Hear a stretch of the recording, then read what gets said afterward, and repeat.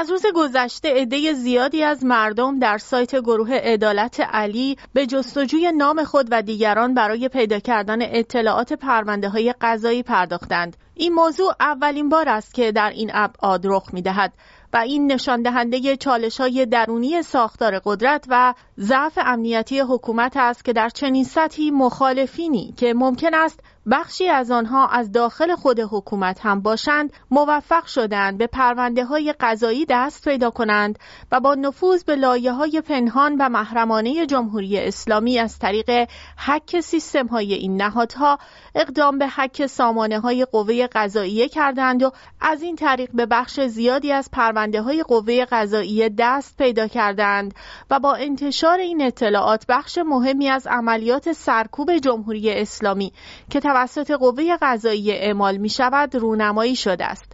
گرچه مقام‌های قضایی این هک را انکار کرده و گفتند چنین هکی صورت نگرفته است، اما اطلاعات منتشر شده و تایید بسیاری از افراد که پرونده قضایی داشتند حاکی از صحت این اقدام است و طبیعی است که جمهوری اسلامی طبق روال همیشگیش هر چرا که نشان دهنده فساد، اقتدارگرایی و پرونده سازی سیستماتیک جمهوری اسلامی باشد انکار کند. با این حال یک مقام قضایی در این خصوص گفته است موضوع هک سامانه‌های قوه قضاییه صحت ندارد و صرفاً یک خبرسازی کور است. وی همچنین مدعی شده که این اقدام صورت گرفته تا خبر بازگشت اموال بابک زنجانی را تحت تاثیر قرار دهد.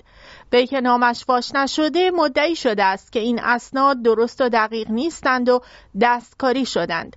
به گفته این مقام قضایی اسناد و مدارکی که تاکنون در فضای مجازی منتشر و ادعا شده که از سامانه‌های قوه قضاییه به دست آمده، برخی از آنها نامه‌های اداری مخدوش و دستکاری شده و تاریخ گذشته هستند. وی همچنین گفته است بخشی از این اسناد در گذشته هم در برخی رسانه‌های زرد معاند منتشر شده بود. به گفته این مقام قضایی سامانه‌های قوه قضاییه هیچ آسیبی ندیدند و همچنان به فعالیت خود ادامه می‌دهند. این در حالی است که جدا از پرونده‌های فردی در مورد اقدامات سرکوبگرانه جمهوری اسلامی از جمله قتل مهسا امینی، پرونده‌هایی به دست آمده که نشان دهنده اقدامات سرکوبگرانه نظام برای مقابله با مخالفین و نیز اداره اطلاعاتی خانواده مهسا امینی و ارزیابی نحوه محدودسازی تظاهرات است. این گروه وعده داده که اسناد محرمانه بیشتری را در روزهای آینده منتشر سازد. این روش همیشگی جمهوری اسلامی است که همواره با تکذیب تلاش می‌کند تا خود را مبرا از اتهاماتی نشان دهد که به آن زده می‌شود.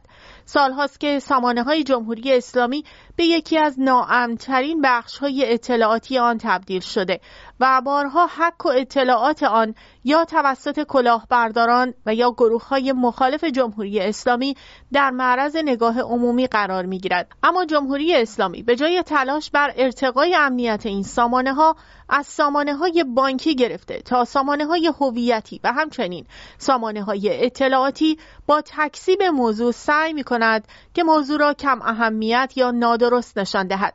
هنوز مشخص نیست که این هک چگونه انجام شده است، اما نباید فراموش کرد که ابراهیم رئیسی دشمنی خاصی با اژه‌ای رئیس قوه قضاییه دارد و ممکن است که تیم رئیسی هم غیر علنی در این مسیر اقدامی انجام داده باشند که بعداً ابعاد این موضوع مشخص خواهد شد.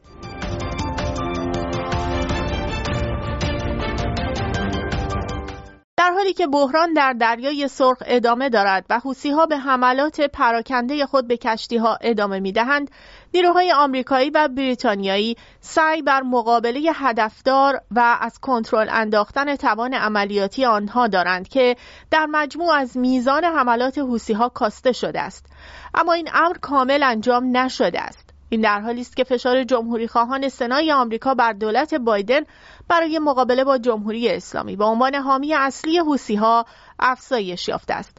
در آخرین تحول روز گذشته یک کشتی بریتانیایی هدف قرار گرفت و نیز کشتی سی چمپیون با پرچم یونان ولی متعلق به آمریکا پس از آنچه که به نظر می رسید حمله موشکی اشتباه یمنی‌ها باشد، روز سه‌شنبه وارد بندر عدن در جنوب یمن شد. سی چمپیون ذرت را از آرژانتین به عدن می برد. در این حمله خدمه کشتی آسیبی ندیدند. کشتی سی چمپیون در 5 سال گذشته 11 بار کمک‌های بشردوستانه به یمن رسانده است. حوثی‌ها به صاحبان کشتی اطلاع دادند که این حمله عمدی نبوده و اشتباه بوده است. خطرات کشتیرانی به دلیل حملات مکرر هواپیماهای بدون سرنشین و موشکی در دریای سرخ و تنگه باب‌المندب از ماه نوامبر افزایش یافته است. جمهوری اسلامی در این مورد سعی کرده از طریق ایروانی نماینده خود در سازمان ملل رابطه خود را با حوثی‌ها تکذیب کند، اما خامنه‌ای به عنوان رهبر جمهوری اسلامی از این اقدام آنها تجلیل کرده است.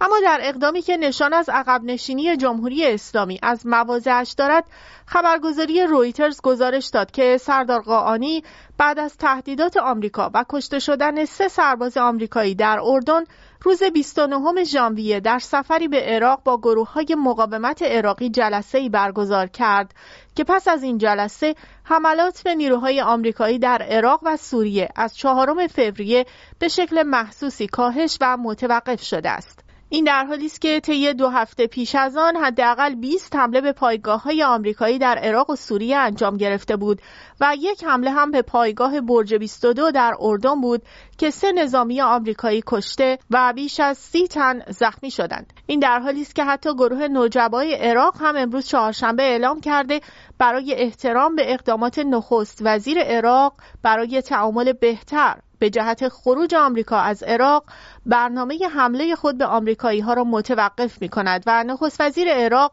از برنامه زمانبندی شده آمریکا برای خروج از عراق خبر داده است. همه اینها نشان دهنده هراس جمهوری اسلامی از یک رویارویی گسترده با آمریکا در منطقه است و به این ترتیب میتوان انتظار داشت که در مورد یمن هم به تدریج بر روی حوثی‌ها فشار آورده شود که حملات خود را به تدریج کم کنند، هرچند که غرب در این مورد اقداماتی را علیه جمهوری اسلامی حداقل در حوزه اقتصادی انجام خواهد داد. تاکنون دولت بایدن در این مورد کاهلی انجام میداد که بر اساس گزارش روزنامه نیویورک تایمز خبر داد که جمهوری اسلامی با استفاده از خلأ نظارتی دولت بایدن برای اجرای تحریم‌های آمریکا در سال 2023 توانست با ناوگانی متشکل از 27 فروند نفتکش نزدیک به 3 میلیارد دلار درآمد ناشی از صادرات نفتی حاصل کند. به نوشته این روزنامه، نفتکش‌های یاد شده متعلق به شرکت‌های سوری بوده و عمری بیش از حد میانگین داشته و موقعیت مکانی نادرست را برای پنهان نگه داشتن محل اصلی خود مخابره می‌کردند. به نظر می‌رسد آمریکا بعد از حوادث دریای سرخ می‌خواهد اقدامات سختگیرانه تری انجام دهد.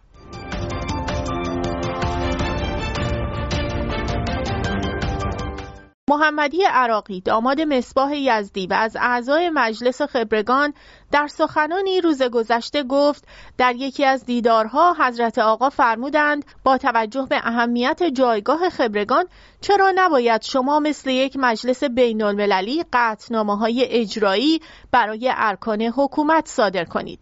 این سخنان نشان دهنده این است که رهبر جمهوری اسلامی برای فرستادن نمایندگان مجلس خبرگان به بیراهه و عدم نظارت آنها بر امور خودش که بسیاری از تصمیم گیری های سیاست خارجی و امور مالی نامناسب و فاسد در نهادهای تحت نظرش می باشد، آنها را به انجام کارهایی سوق داده که طبق قانون جزء وظایفشان نیست.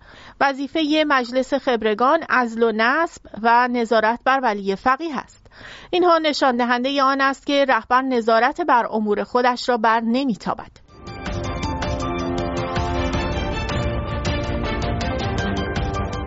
2 حزب سیاسی بزرگ پاکستان روز سه‌شنبه اعلام کردند پس از مذاکرات فشرده 10 روزه به توافق رسمی برای تشکیل یک دولت ائتلافی دست یافتند. توافق بین حزب مردم پاکستان به رهبری بوتو زرداری و حزب مسلم لیگ نواز پاکستان به رهبری نواز شریف که 3 بار نخست وزیر این کشور بود به روزهای بلا تکلیفی پایان داد.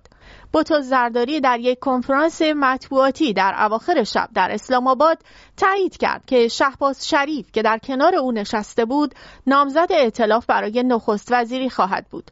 او افزود که پدرش آصف علی زرداری نامزد این ائتلاف برای ریاست جمهوری کشور خواهد بود. شهباز شریف برادر کوچکتر نواز گفت که این 2 حزب تعداد تشکیل دولت را دارند و همچنین از حمایت سایر احزاب کوچکتر برخوردارند. مسلم لیگ با 79 کرسی بزرگترین حزب و حزب مردم با 54 کرسی دوم است. آنها به همراه 4 حزب کوچکتر دیگر اکثریت را با 264 کرسی در مجلس در اختیار دارند. تأخیر در تشکیل دولت در این کشور 241 میلیونی مجهز به سلاح هسته‌ای باعث نگرانی شده است.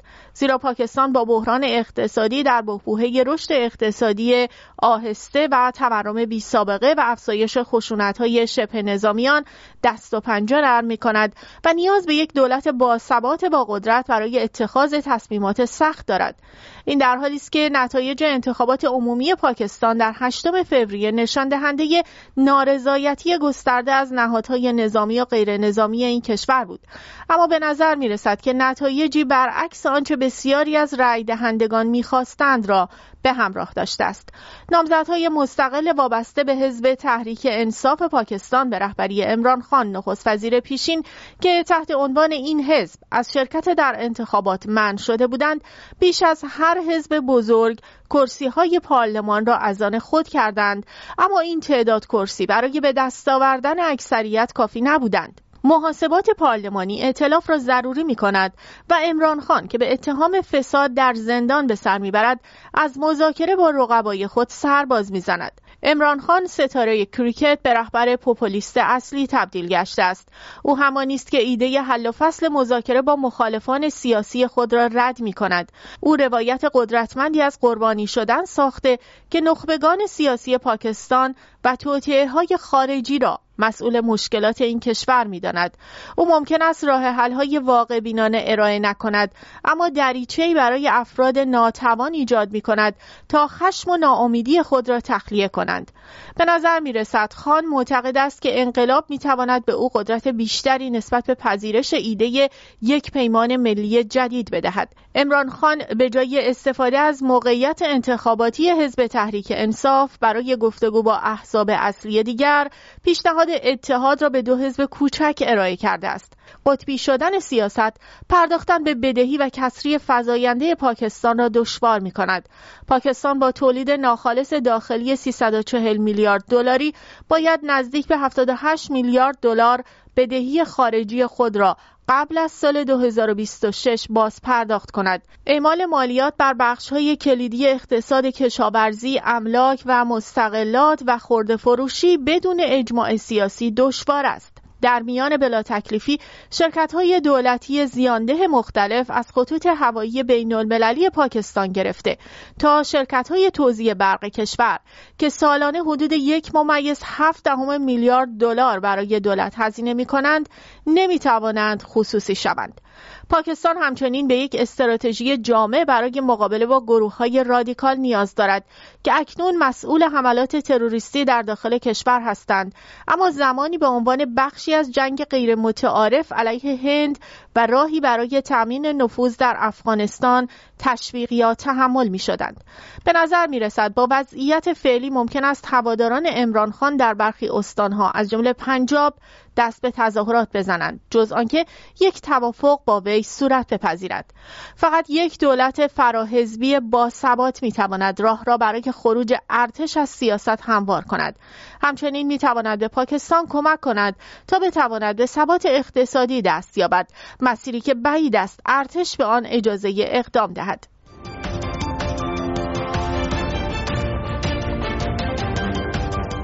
ولادیمیر پوتین رئیس جمهوری روسیه روز سه‌شنبه در یک نشست تلویزیونی با وزیر دفاع سرگئی شویگو گفت: ما همیشه با استقرار سلاح‌های هسته‌ای در فضا مخالف بودیم و اکنون نیز مخالف هستیم. ما در فضا فقط کاری را انجام می‌دهیم که دیگر کشورها از جمله ایالات متحده انجام می‌دهند. مقامات آمریکا معتقدند روسیه در حال توسعه یک قابلیت فضایی برای نابود کردن ماهواره‌ها با استفاده از سلاح هسته‌ای است. کلاهک هسته‌ای در مدار زمین پیمان فضایی 1967 را که روسیه امضا کننده آن است نقض می‌کند. ایالات متحده به همپیمانان اروپایی خود گفته است که روسیه می‌تواند در اوایل امسال یک سلاح هسته‌ای یا کلاهک را در فضا مستقر کند. این تحولات پس از آن صورت می‌گیرد که رئیس کمیته اطلاعات مجلس نمایندگان آمریکا هفته گذشته درباره یک تهدید امنیتی جدی اما نامشخص از سوی روسیه هشدار داد. جو بایدن بعداً گفت که کرملین در حال توسعه یک سلاح فضایی ضد ماهواره است که تهدیدی مستقیم برای جان انسانها نیست. سخنگویان کاخ سفید از اظهار نظر در این باره خودداری کردند. کارشناسان امنیتی میگویند رقابت فزاینده میان ایالات متحده، روسیه و چین برای توسعه توانایی حمله در مدار زمین وجود دارد. رقابت فضایی جدید در تضاد با جنگ سرد و زمانی که دو ابرقدرت در مورد یک سری توافقنامه‌های کنترل تسلیحات مذاکره کردند قرار دارد. ایالات متحده و متحدانش در تلاش هستند تا روسیه را از استقرار این قابلیت به ویژه از طریق تعامل با چین و هند که به نظر می‌رسد نفوذ بیشتری در مسکو دارند منصرف کنند. ارزیابی فعلی این است که روسیه قصد ندارد هیچ سلاحی را در مدار منفجر کند. به گفته آنها با این حال خطر یک حادثه وجود دارد و یک انفجار هسته‌ای به طور بالقوه می‌تواند حدود 1/3 ماهواره‌ها را تحت تاثیر قرار دهد و سیستم‌های ارتباطی روی زمین را ویران کند. به گفته دفتر امور فضایی سازمان ملل متحد تا آوریل گذشته نزدیک به 7800 ماهواره عملیاتی در مدار زمین وجود داشته است. روسیه بارها به قدرت نمایی هسته‌ای متوسل شده است، در حالی که نیروهایش از زمان حمله به اوکراین در سال 2022 دچار تزلزل شدند. پوتین در سال 2023 نظارت کشورش از معاهده نیو استارت، آخرین توافقی که اندازه زرادخانه‌های هسته‌ای در ایالات متحده و روسیه را محدود می‌کند، به حالت تعلیق درآورد.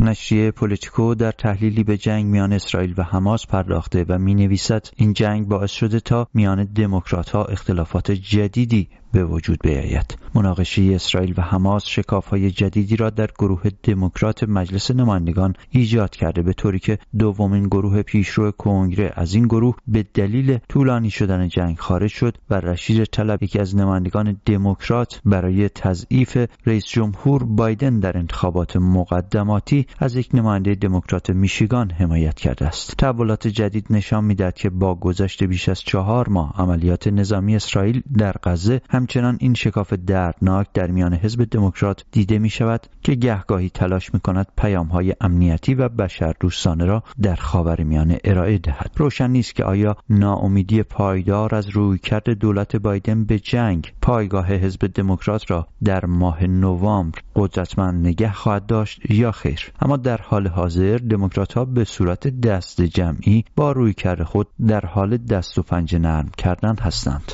در تازه ترین این دسته‌بندی ها و اختلافات، ریچی تورس، یکی از نمایندگان دموکرات، به انتقاد از رویکرد دولت بایدن پرداخته است. حمایت سریع تورس از دولت محافظه‌کار اسرائیل او را با دیگر قانونگذاران لیبرال که موضع انتقادی تر نسبت به دولت بایدن دارند نزدیک کرده است. او پیشتر در گفتگو با نشریه پولیتیکو حمایت خود را در این رابطه اعلام کرده بود و گفته بود که کمتر افرادی در سیاست امریکا هستند که به وضوح و صریح از اسرائیل به اندازه من حمایت کرده باشند. پولیتیکو می‌نویسد تورس تنها دموکراتی نیست که اخیراً با صحبت در مورد جنگ اسرائیل و حماس تنش‌ها در حزب را افزایش داده است. از آن طرف رشید طلب اهل میشیگان و اولین دموکرات فلسطینی تبار امریکایی که به کنگره آمده است در آخر هفته اعلام کرد که در انتخابات مقدماتی ریاست جمهوری میشیگان در اواخر این ماه رأی ممتنع خواهد داد. او این کار را پس از انتقاد مکرر از واکنش دولت بایدن به جنگ غزه انجام داده است. به نوشته پولیتیکو، دموکرات‌های میشیگان به طور خصوصی گفتند که فشار رشید طلب به طور مشروع به بایدن آسیب می‌زند. در ایالتی که رأی دهندگان امریکایی عرب تبار می‌توانند کلید انتخابات عمومی پاییز امسال را در دست داشته باشند. پولیتیکو می‌نویسد با تشدید جنگ اسرائیل در غزه در میان اعضای حزب دموکرات هم دسته‌بندی‌ها و اختلافات بالا گرفته، آن هم بر سر نحوه چگونگی برخورد با این چالش به وجود آمده. بخشی از انتقادها البته در مورد چگونگی و نحوه مدیریت جنگ توسط اسرائیل است. این در حالی است که پیشتر دولت بایدن اعلام کرده بود که تمام تلاش خود را خواهد کرد تا بتواند بهترین راه حل را که مناسب با شرایط امروز اسرائیل و فلسطین باشد پیدا کند.